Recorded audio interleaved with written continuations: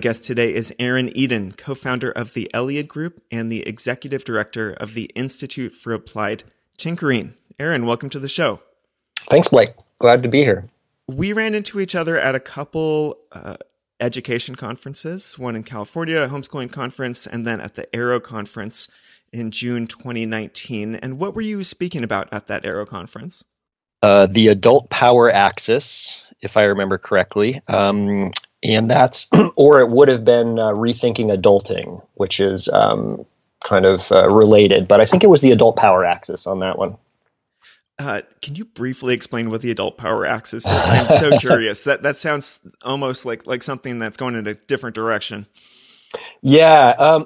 Well, it kind of came to me when I was just seeing over and over and over again how when adults do agree that our authoritarian stance with youth is not, desirable, not getting us what we would want for them or for us or for the world, the just reaction over and over again, whether it's teachers in schools or parents at home or wherever it might be, that we kind of shift to permissiveness, and I would define that by not sort of letting people do what they want, which I think we should all let each other do what we want to a point. And that point is when our own needs come into contact with that. And I define permissiveness as when we don't advocate for our own needs in the relationship. And so I see adults just kind of pull totally away. And what I realized was that I think that that's still related to adult power. And that on the authoritarian side, it's my rules followed, but the permissiveness side is my rules not followed. And so it kind of came to me that I think they're both related to my rules, and that I think that what we have to do to be successful in when we want to not be authoritarian and be in healthy relationship with youth is we need to move on to a perpendicular axis, which I think of as the equity or co-creative axis. So that's the perhaps clumsy wording I put around that, but it was just this realization that even permissiveness is related to adult power. Aaron, this is why you're on this podcast, because you think about this kind of stuff. And immediately my head is running through all the overlaps with unschooling, with running self-directed learning centers, with all of these theories of alternative education and self-directed education that you and I and the people we know are into.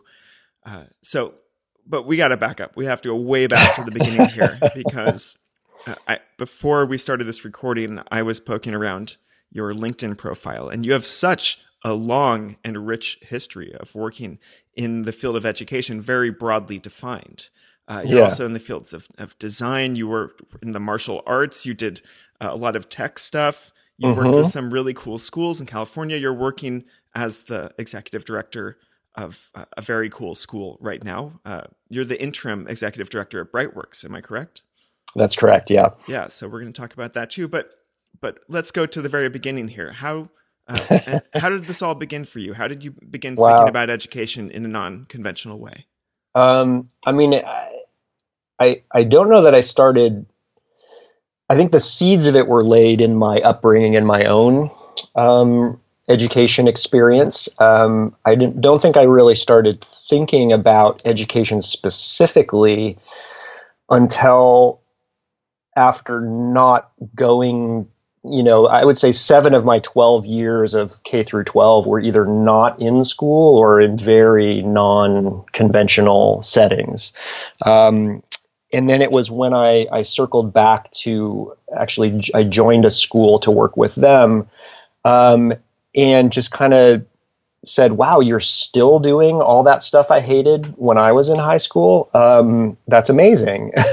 and really started thinking about, what did I not like about that? And why do I feel that this is horrible preparation for what we really want in our communities and in our lives? And that was probably 2002 when I started explicitly reflecting on, boy, what's going on here.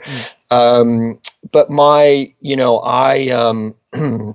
when I was 7 years old, I went to live in India. I guess we spent 6 months there with my family traveling around, and I didn't have any formal schooling during that time, but it was the most rich educational experience I've ever had. And then we came back, and I went third and fourth grade to an open classroom.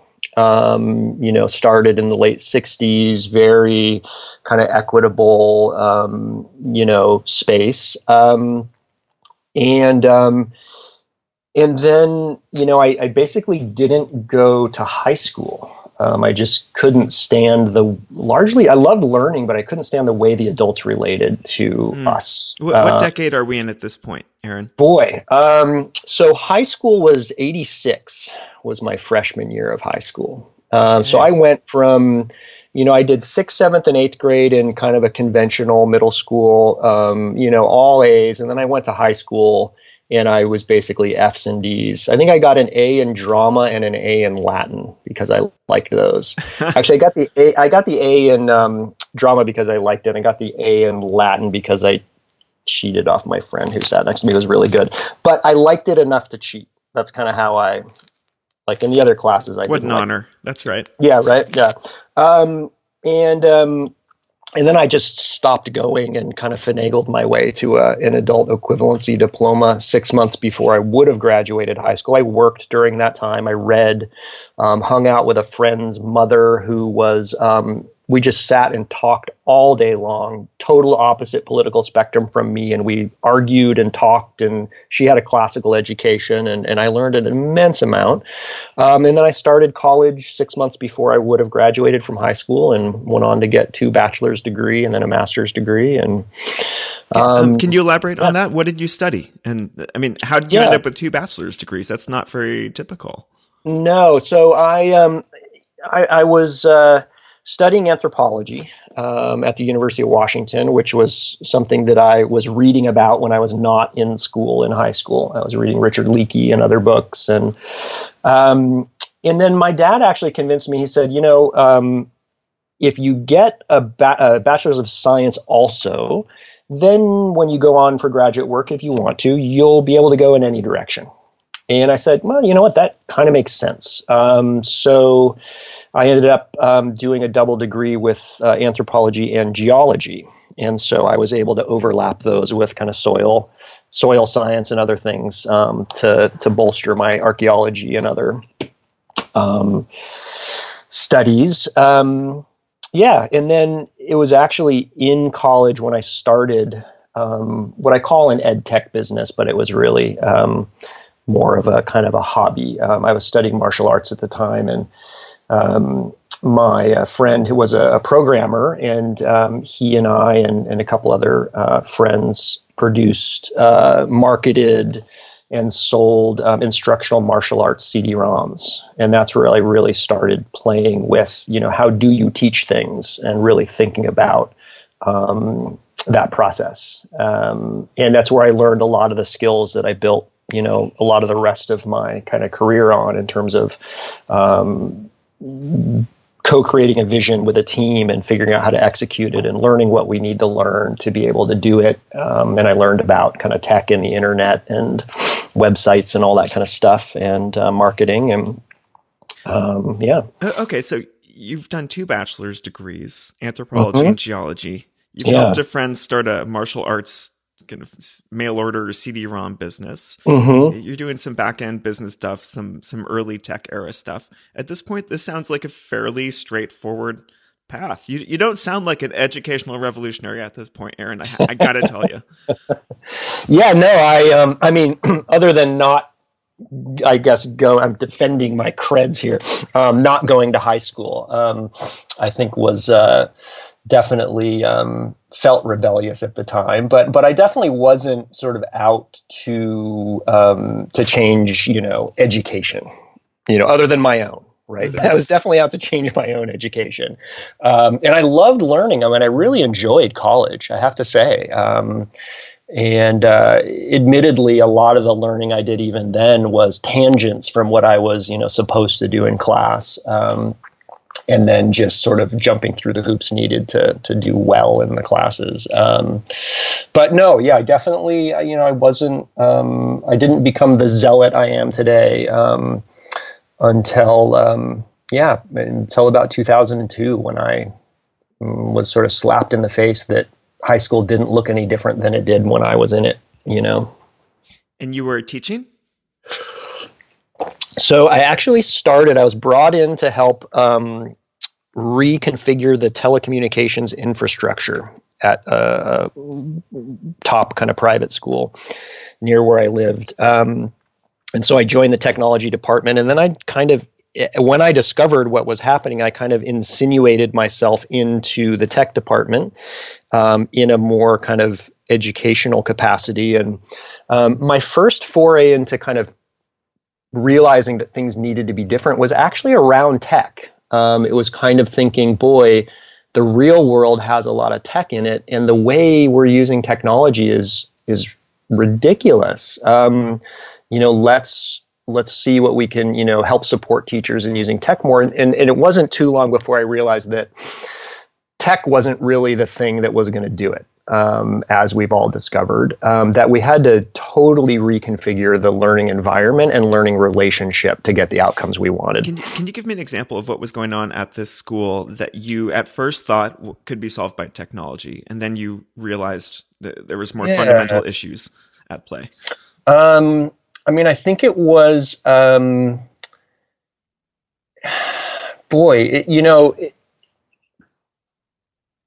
it was, it's a really hard question to answer. I'm not sure I could pinpoint a specific thing that I felt was wrong, other than that I just knew stuff was wrong, and it wasn't enough like the real world.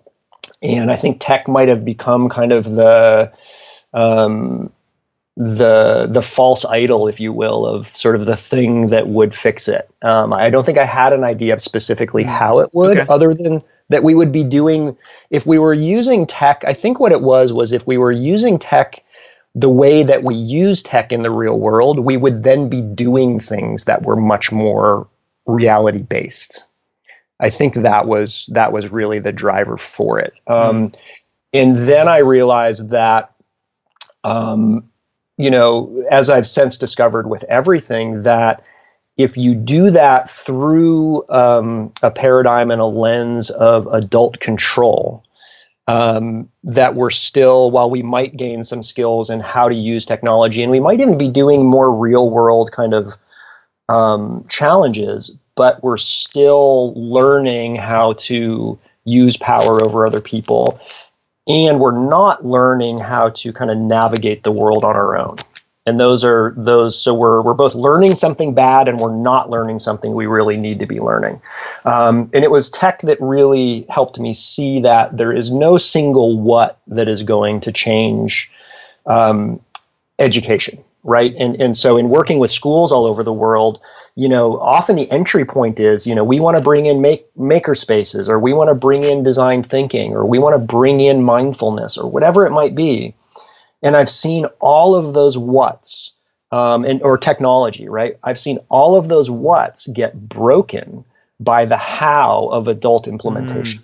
Okay. And so when you're using the term technology, you're including like mindfulness programs in schools as a form of technology. You're not speaking narrowly about laptops and projectors. I do now, but then it was, tech, it was, software, hardware, and all of that. But I actually do sort of think of human technologies more broadly now.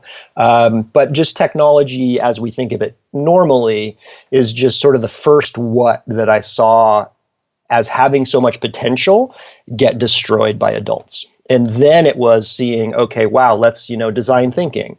And then seeing that get destroyed by adults. And then I think the straw that really broke the camel's back and helped me see that all whats get destroyed by adults when we filter them through adult power is when I saw a student get detention for speaking during mindfulness. And that was just it. I was like, there is no what, right? Like if any what could fix, right, our education communities, it would have to be mindfulness, right? Like that's got to do it. And it just, of course, doesn't. And that was it. I saw that email come through. So-and-so has detention today for speaking during mindfulness or talking, during mindfulness. And I was just like, that's it. There's no what that's going to do this. And this was at a very well-regarded California private school.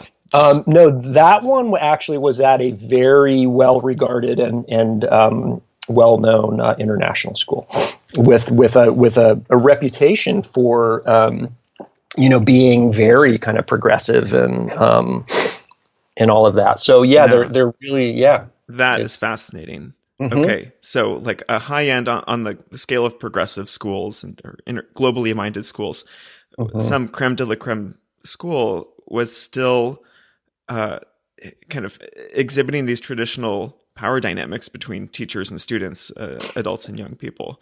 And so even like their mindfulness program was in effect just another way to potentially exercise power over young people. And so it doesn't sound very self-directed, I guess. No, the mindfulness was also kind of a required thing. You will meditate. Yeah, right. No, it's really astounding to me how that pattern has repeated in so many of the schools, in schools that are really trying, right? That say, even will acknowledge, we want student-centered, learning and all of this stuff. And even student-centered, I've come to realize is adults largely kind of coming up with, if I were the student and we're at the center of this, what would it look like? Okay, that's it. And now I'm going to force you to do it under threat or, threats of punishment or shaming. It's amazing how we have been programmed to believe that our job is to force kids to do things for their own good. Well, let's continue down the narrative here. Sure. You were working at the school in California. What happened next? I discovered that, that school was not really ready to really change in the way even that its rhetoric suggested it might be. And so I started playing. We were doing some interesting things in the school, building some multidisciplinary things and spaces where we really were able to work with the kids in a more equitable kind of co-creative way. But I realized that it wasn't enough for me. I really needed more real connection without the kind of the strictures and history of a, kind of pedigreed institution. So a couple of things. One is I started organizing TEDx events. We did TEDx Youth Monterey in 2012 and had about 400 attendees and lots of youth speaking and helping organize. And then went on to do TEDx Monterey for a few years and actually got my students at the school I was with involved in helping think that through and work on that. And then with some of that crew, actually related network, a few educators locally, one at a graduate school, another at another kind of competing local high school.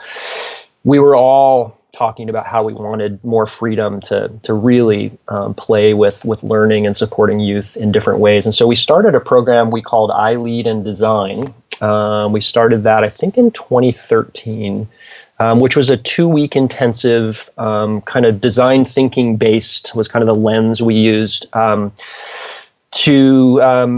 to work in small teams with kids. We have the formulas. We have 3 small teams, each with a facilitator or coach. And we have the community come in and bring challenges that they want solved and that they would like to work with a little design team on. And so we worked with the SPCA to figure out how to get more people to know about their spay and neuter clinic, for instance. We worked with the city of Monterey to rethink a transportation plaza. They wanted to move the transportation function off of this little plaza in the heart of the city and rethink what that plaza could look like. And so we worked with them for 2 weeks intensively on these projects. And we did that for 6 years. We've paused for a couple summers now. But it's a formula that, for instance, we used at Green School. We did the entire high school for 3 weeks.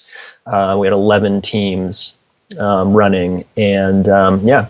Okay, so I Lead in Design. This was groups of teenagers being invited to come and try to solve actual problems, like including very specific problems, like what do we do with this plaza in the middle of a street here, and then you and other adults, other teachers, educators would kind of help facilitate in a design processy kind of way these solutions, which would then be presented and maybe even implemented by actual companies or organizations. Correct. Yeah. Okay. And so this goes along with the theme of like the TEDx events, which is doing something real, like having teenagers engage in something that has some real product, something that, you can show your friends the TEDx videos that were produced. You can say, look, they didn't accept our proposal for this plaza, but we got into the top 5. And so there's some sort of tangible outcome there instead of just, a test results, a grade, something that gets thrown into the waste bin 5 minutes later. It kind of sounds like you just want to do real things with young people in the real world. Is that an accurate summary? I do have to admit that I really love that. I love doing real things in the real world with all people. I don't discriminate. And I think I particularly enjoy doing it with young people that choose to be there. Right. One of the threads through both of those is that they're invitation based. Right. They're not coerced. They're not mandatory. They're not forced. I don't like working with adults that have to be there and don't want to be there. Right. But Aaron, how will the kids learn how to deal with crappy adult jobs where they have to be there and they don't really like it if they're not forced to do essentially a multi-year internship in that experience in their youth? I asked that with kind of a patronizing voice, but that is an actual real question and concern that a lot of us have. Believe me. And my response to that one is, you know what, you're absolutely right. And therefore we should give women 25% lower grades in their education so that they can get used to getting paid 25% less when they go out into the real world. So you're saying the point of school or education is not to mimic or to reproduce current societal structures, but to push them, evolve them, turn them into what we want them to be like. I would say that would be definitely a better goal than reinforcing. And on top of that, we just know that, when you force, actually, Bria Bloom and I just did a video a couple days ago that we put out on, should we force kids to finish stuff, right? Like it's common for adults to think that we have to force kids to finish things they start. Otherwise, how will they learn, how to finish things? Or, right. And it's just, that or learning to do, tests and that kind of thing. Those are so easy to learn and so learned through regular life that when you add coercion to it, I would argue that really the thing we're teaching 100% well is how to use power over other people to make them do things they don't want to do, and that non-consensuality is okay.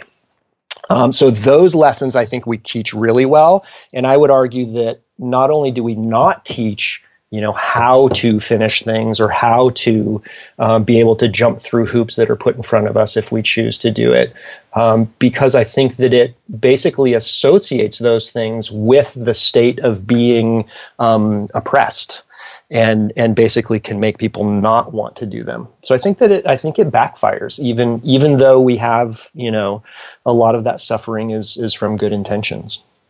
Well, fundamentally, I agree with you. Can you tell people who Bria Bloom is? I know Bria, but tell everyone else who Bria is. And then after that, tell us more about what you and Bria wrote in this piece about forcing kids to finish things? Because again, I think I would genuinely like to hear your answer to that question. Yeah, you bet. Yeah, so Bria is the community manager at the Alliance for Self-Directed Education, that was started by Peter Gray and some other wonderful people, and I've done some work with them in helping think through the creation and support of kind of local self-directed education communities, and how the Alliance for Self-Directed Education can support that. And that's how I got to know Bria, and she and I actually did a session together on rethinking adulting at the Aero conference in Portland last summer.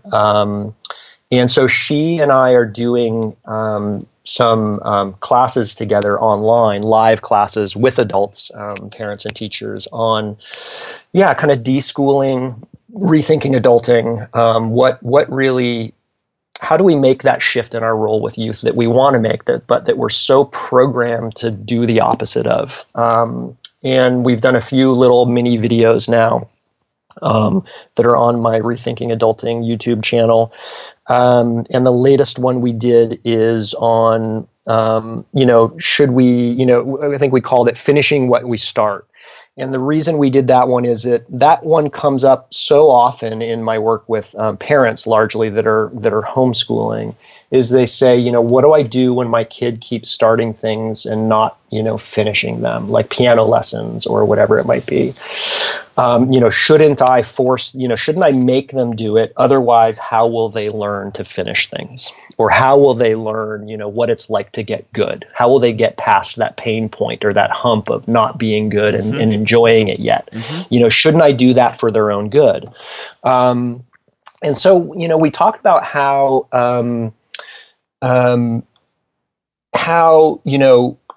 it really is, I think it's a good question. If any of us just ricochet off of challenge, how will we grow into the people we would like to be? I think that's a fair question for any of us. Agreed. And when we're in relationship with another human being and we see them continually doing that, what is our job? And when it's an adult-child relationship, we often revert to coercion and force as the way, because I think the underlying kind of desire and need there is valuable and good, which is we want to see our loved one, succeed at the goals they set for themselves and kind of, have a wonderful life of resources and ability and et cetera. But, what basically we talk about is that when we force people to do things they don't want to do, first of all, it does not teach you how to finish things. They have already learned how to finish things. Look, they learned how to walk and talk, right, without formal instruction. Those are two of the hardest things any human being is ever going to do. So we don't have to worry about people learning what it's like to finish something hard. Now, when we do force people to do things against their will,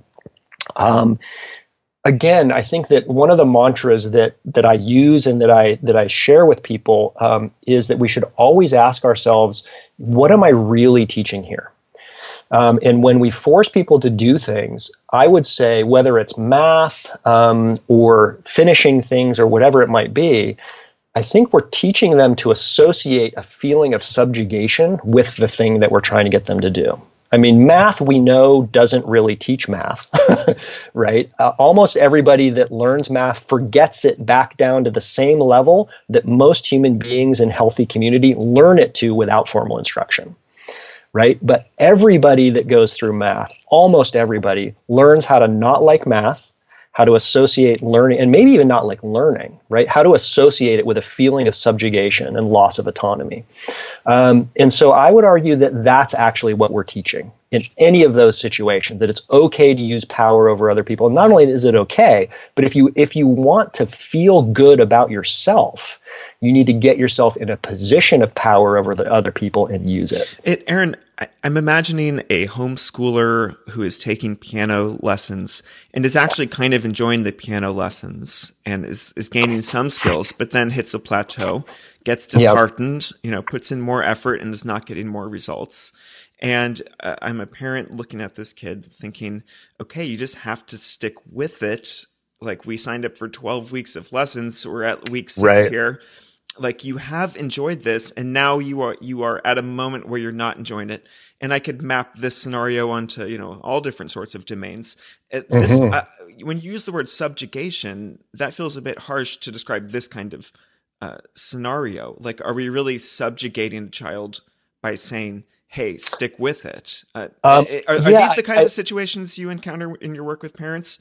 They are exactly those. I would say that it depends on how we approach it, right? So in the cases when we would say you have to stick with your piano lessons, and I don't want to hear any whining about it, and if you don't go, I'm going to take away your internet access for a month. Right. I mean, those are pretty standard kind of parental approaches to getting kids to do things, I would say. I mean, I've experienced it. I've even in early days with my kids, I even used those techniques. So I would call that approach subjugation. Now, if we say, look, now there's two things. Look, when there's family resources involved, that's a different part of the conversation than when there, say, aren't, family resources involved. That's a good distinction. Right. But when there aren't, I would say the conversation is another mantra that I just think is really useful is that, we grow better when we challenge ourselves and each other. And if we're in a relationship with another human being where we feel inclined to challenge them, I would argue that we should both make that agreement explicit, offer it, and say, is it okay if I challenge you? And by the way, and also an invitation, I would like you to challenge me if you see me kind of not moving towards the goals I set for myself, et cetera. So that's an equitable kind of challenge relationship that I think is healthy between all human beings that are in healthy relationship. I really agree with you on that point, the challenge point, and also the explicit invitation to be challenged and to receive that kind of feedback. What happens when somebody perpetually declines that invitation? To me, that's a sign that we have broader relationship issues.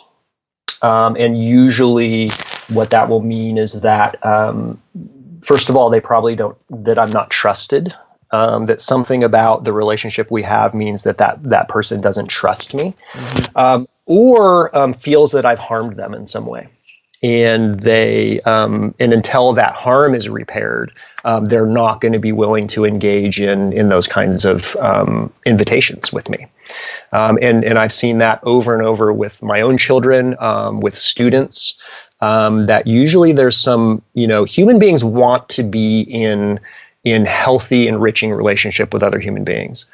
And when we decline invitations to do that, usually there's an underlying need that's not being met.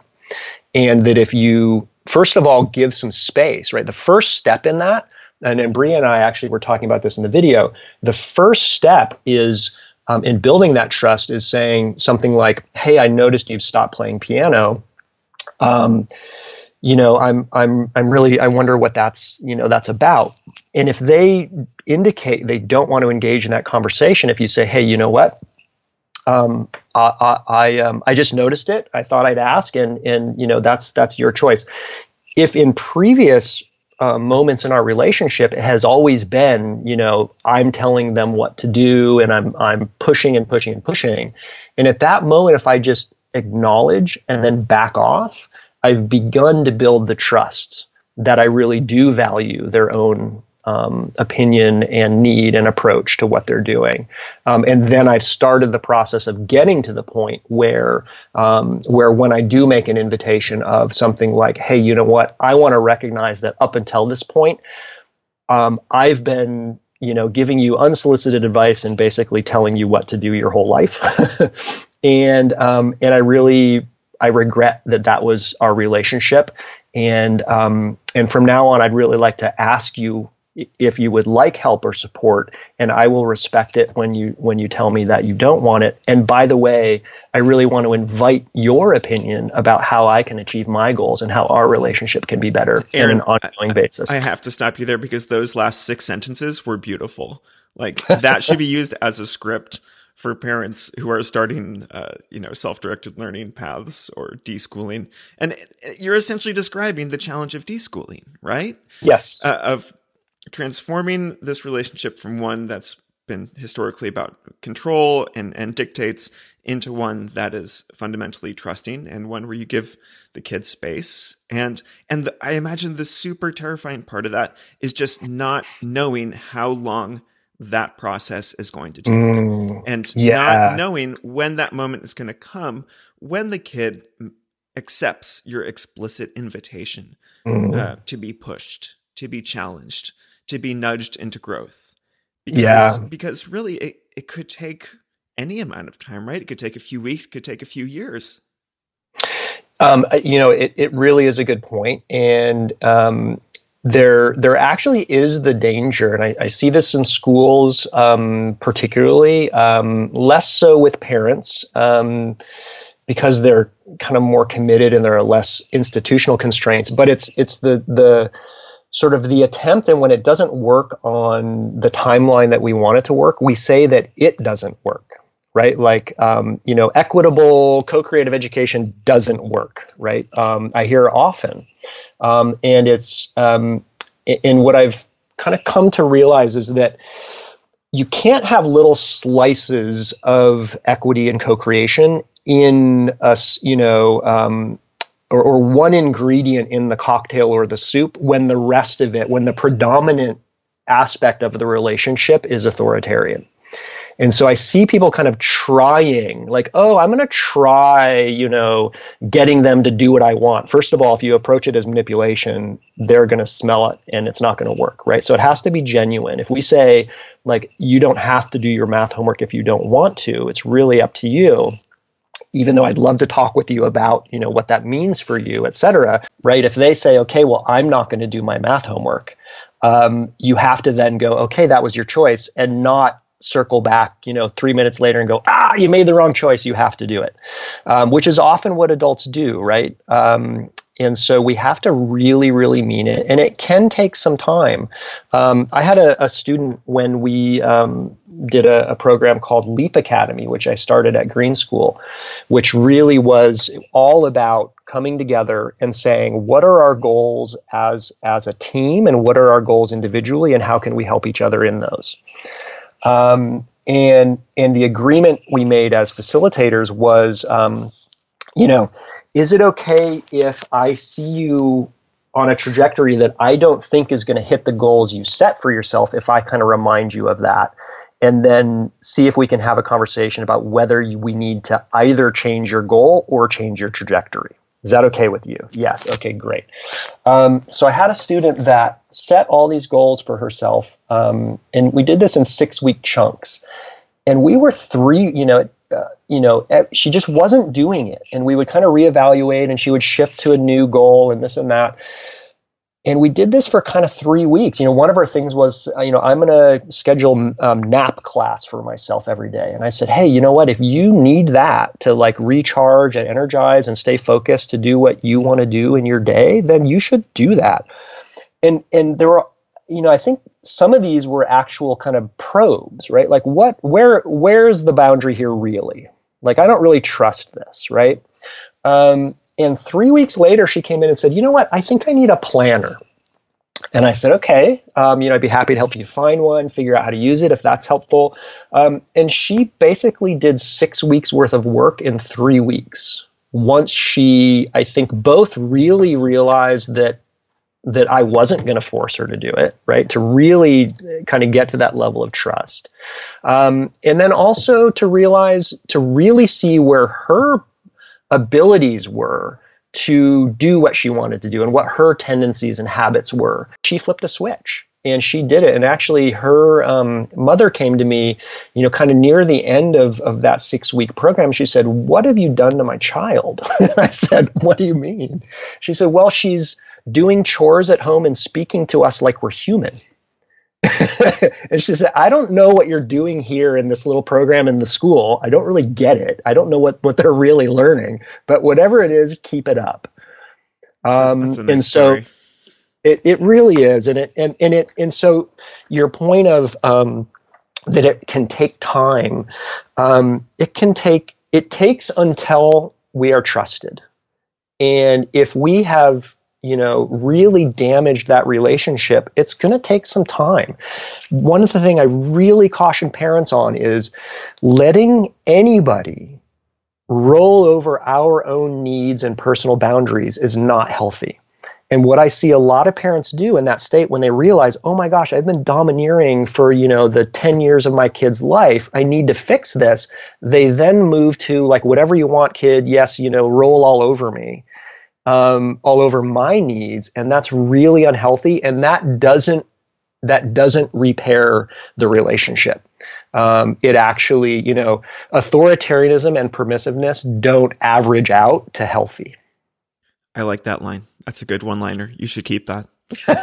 Thanks. How do you feel about I don't remember who the researcher is, but the three-way breakdown between authoritarian, authoritative, and permissive parenting styles? Does that hold water for you?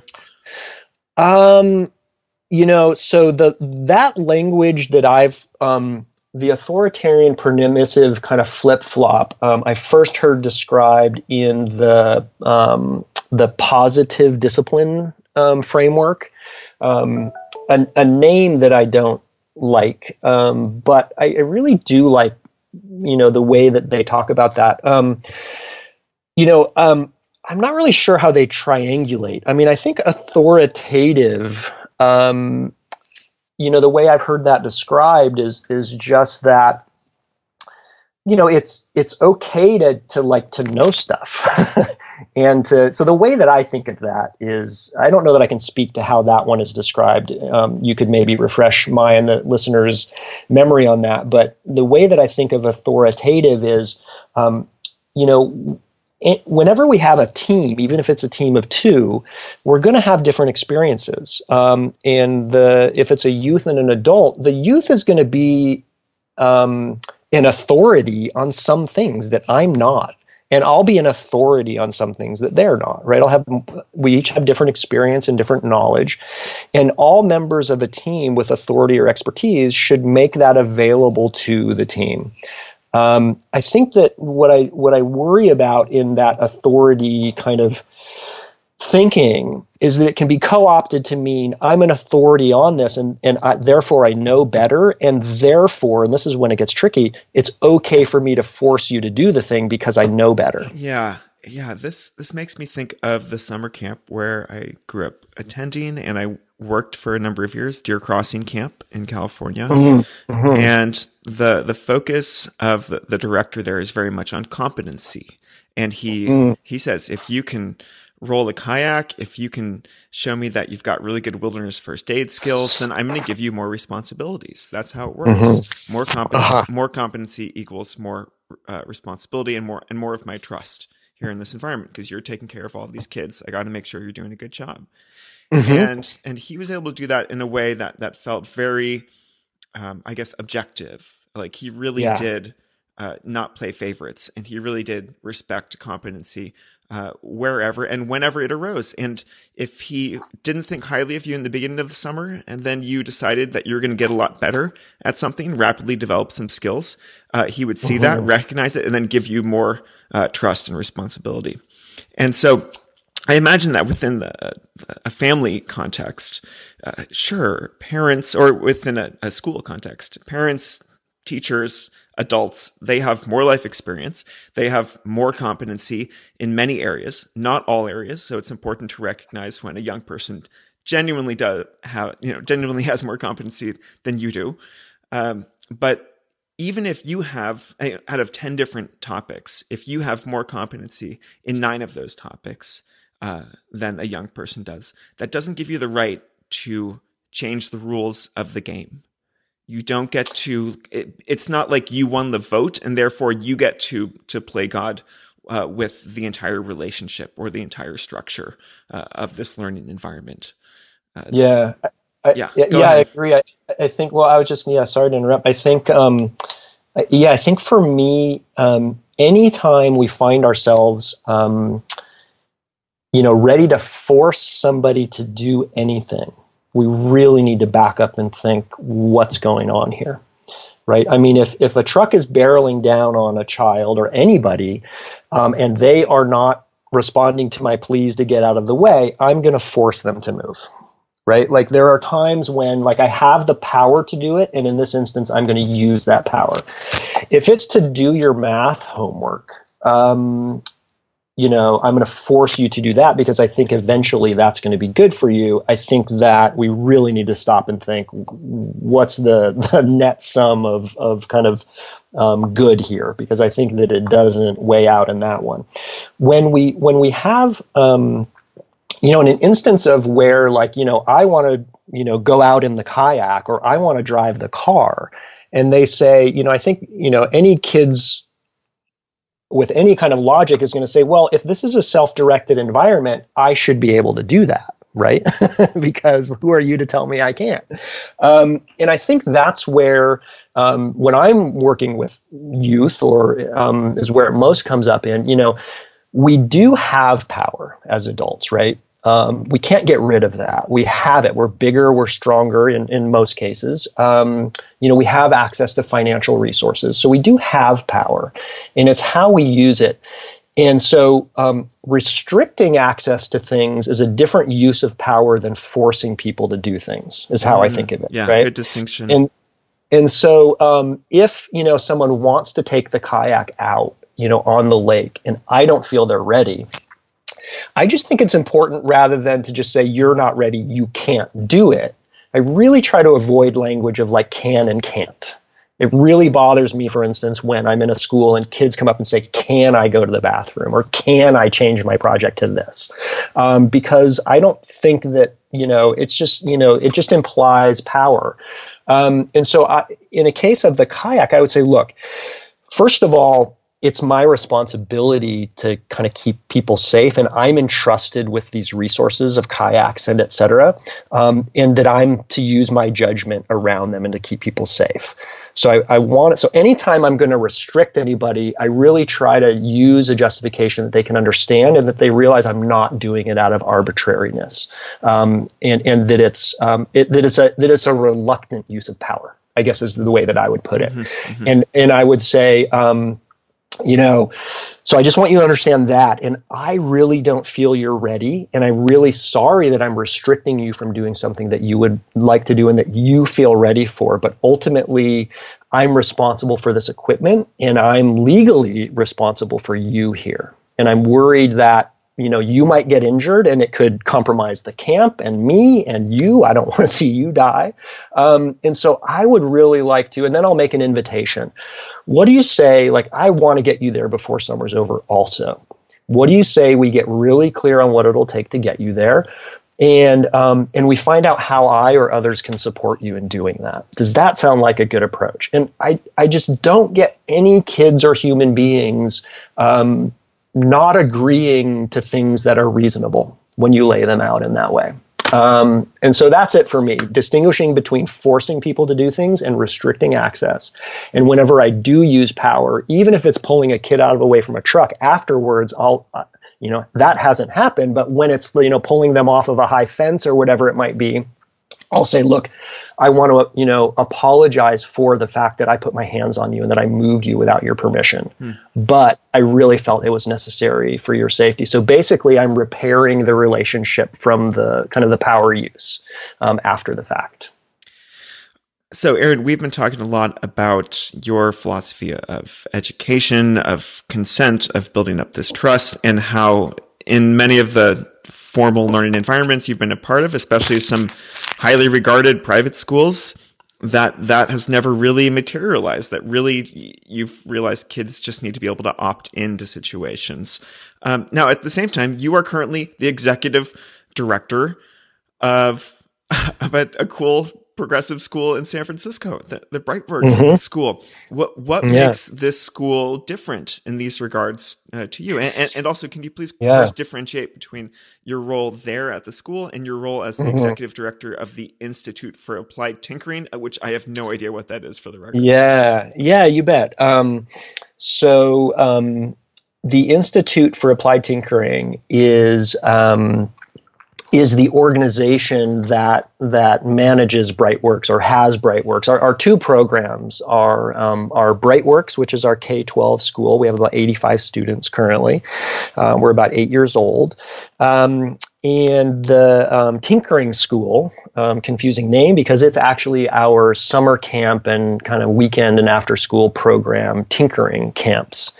Those are the two programs that we have. And then we actually have a third kind of leg of this organization, which is our Curious Educators Division, we call it. And that's really where our mission is to change the world. And the reason I'm here at the Institute for Applied Tinkering, and I was on the board first, and then I moved into the executive director role, is that I think that to really change the world of education and through that the way that adults relate to youth and to each other, really, these kind of bright spot programs need to quote unquote work, and they need to be visible and they need to share what they're doing.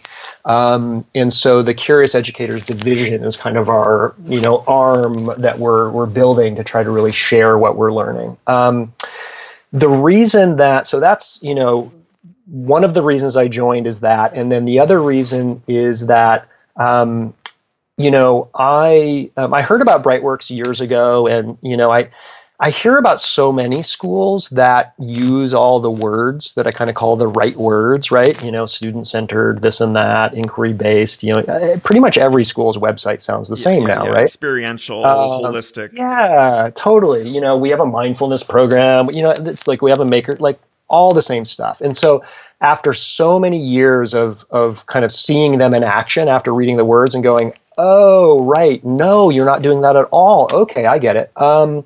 When I discovered Brightworks and spent a little time with Gabor Tully, the founder, and Mackenzie Price, who's now our director of program, we actually were brought together sight unseen to co-facilitate a 3-day educators workshop in Hawaii a few years ago that we co-created together kind of in real time. And then that was kind of when I recognized, oh, you guys really are doing it. I realized that that they really, the way they were relating to the adults and the kids that were part of this workshop or mini kind of conference that we were brought in to co-facilitate together, I really saw the foundations of a way of relating that I know to be the basis of really doing those things that all the websites say. And so then I was curious to learn more about them, and I would say that the fundamental kind of ethic of engagement, as I call it, the ethic of engagement at Brightworks really is equitable and co-creative. Are we doing it perfectly? Have we totally deschooled? No. But it's an explicit acknowledgement on behalf of the leadership and the founder and the team that we're not there, but we want to be. And so there's a lot going on that I would say is I would love for my kids to be there. And we live 2 hours away, and so that's not feasible for them. But so the ethic of engagement is right, and the direction that it's heading in is right. And that's why I'm there. Yeah, that's quite an endorsement coming from someone with your background and someone who's thought so much about this. And I'm not kind to schools, I will say. Good. You're appropriately critical, I think. And so we could do a whole other podcast episode just about Brightworks, but if people want to learn more about the school, of course, they can visit the website. If you travel to San Francisco, can you schedule a tour or a visiting day with Brightworks? Yeah. So we have monthly, I believe. I think it's Thursdays, but it's the schedule's on the website. A Curious Educators Tour, and really anyone who's curious can come and join that tour. It's about 90 minutes long. And then for groups that would like to arrange private tours, that's also possible. We do have schools. We had a school from Australia recently come and do that. We try to minimize.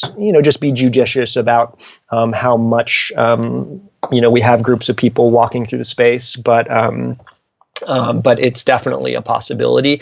And then we also have our Curious Educators Summer Institutes, and they're a 3 or 4 day intensive experience on how we build and facilitate learning experiences with kids. So educators come for that. We have one that we do on the Brightworks side, which is really kind of about, for educators in kind of, school or learning community settings where adults are designing learning experiences for kids that have kind of somewhat of a school, or explicit education goal. And then this year, for the first time, we're going to also have Tinkering School doing 3-day intensives for people that want to be holding space in kind of a makerspace way. So whether you're the makerspace, kind of person at a school, or a lot of libraries are starting makerspaces and community centers are starting makerspaces. So,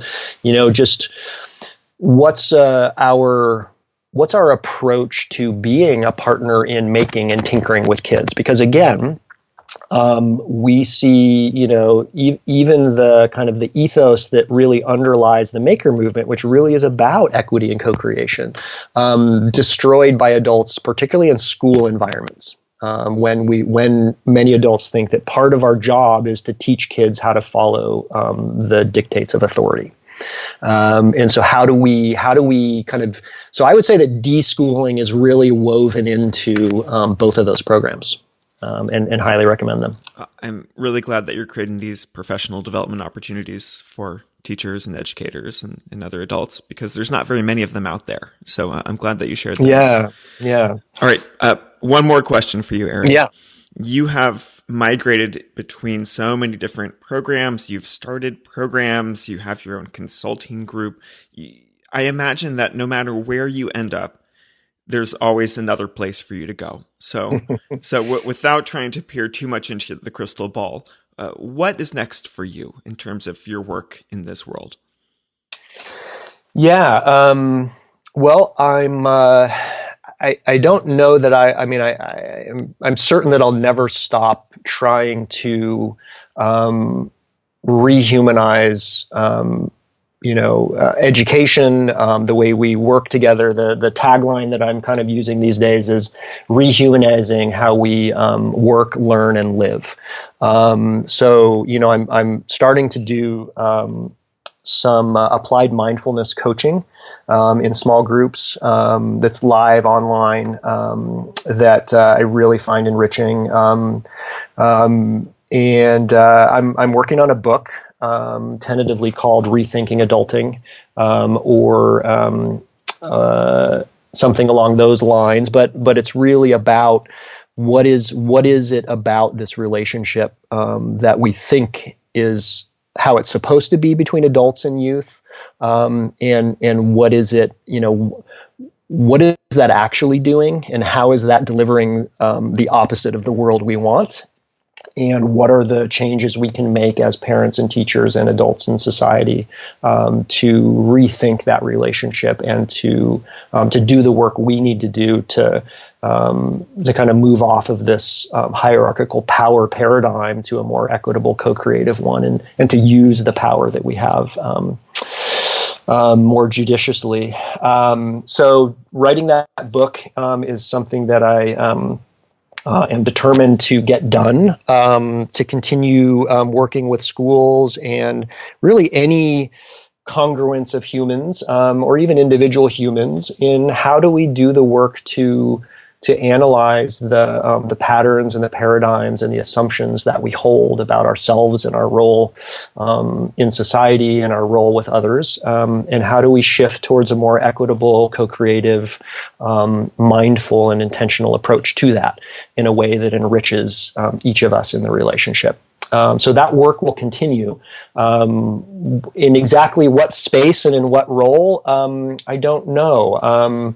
There are some schools that I've talked with about potentially helping, them make that transformation as a kind of a permanent leader at the school, which is something I shy away from. I really, I started the consulting group so that I can work with schools or communities that are really, really ready. And if we begin the work, which often happens, and it turns out they're not really, really ready, to push pause and move on to work with somebody that is ready and then circle back if needed. So I really hesitate to lock in with communities that may end up not really being ready. But that's a possibility. The family, we're looking at potentially relocating to Europe sometime in the next few years. I really enjoy work that I've done in India and have a strong affinity for the country and people there, and could see some more projects, being able to take some more projects in India. Yeah. So you could literally be anywhere in the world doing some cool work with schools or other communities that focus on learning. Yeah, I mean, as you know, you work all over as well. There are communities and people all over the world that are really, really hungry to engage with youth in a way that feels more enriching and less like a prison warden. I mean, there are few people that really enjoy forcing other human beings to do things, even if it's for their own good. And when people find a way to relate in a way that's more equitable and co-creative, and the feeling of growth and kind of connectedness and fulfillment that comes from every party in that relationship, I just haven't met an adult yet that doesn't love that feeling. And those people exist in every country and in every part of the world that want to do that work, and haven't had the opportunity to be in those environments and don't even know really what it looks like or feels like. And when they get a taste of it, I think I might be addicted to like helping people be able to spend time in those spaces. And to be able to taste what it's like to relate with each other in that way and to learn together. Yeah. Well, if you have to be addicted to something, that's a great contender. So that and collecting old vinyl records are my addictions. So. Sure. Stick with the first one though, if you have to choose. Yeah, right. All That's right. Aaron, thanks so much for coming on the podcast. Yeah, Blake, really, really good to talk with you. And I look forward to future conversations on or off the air.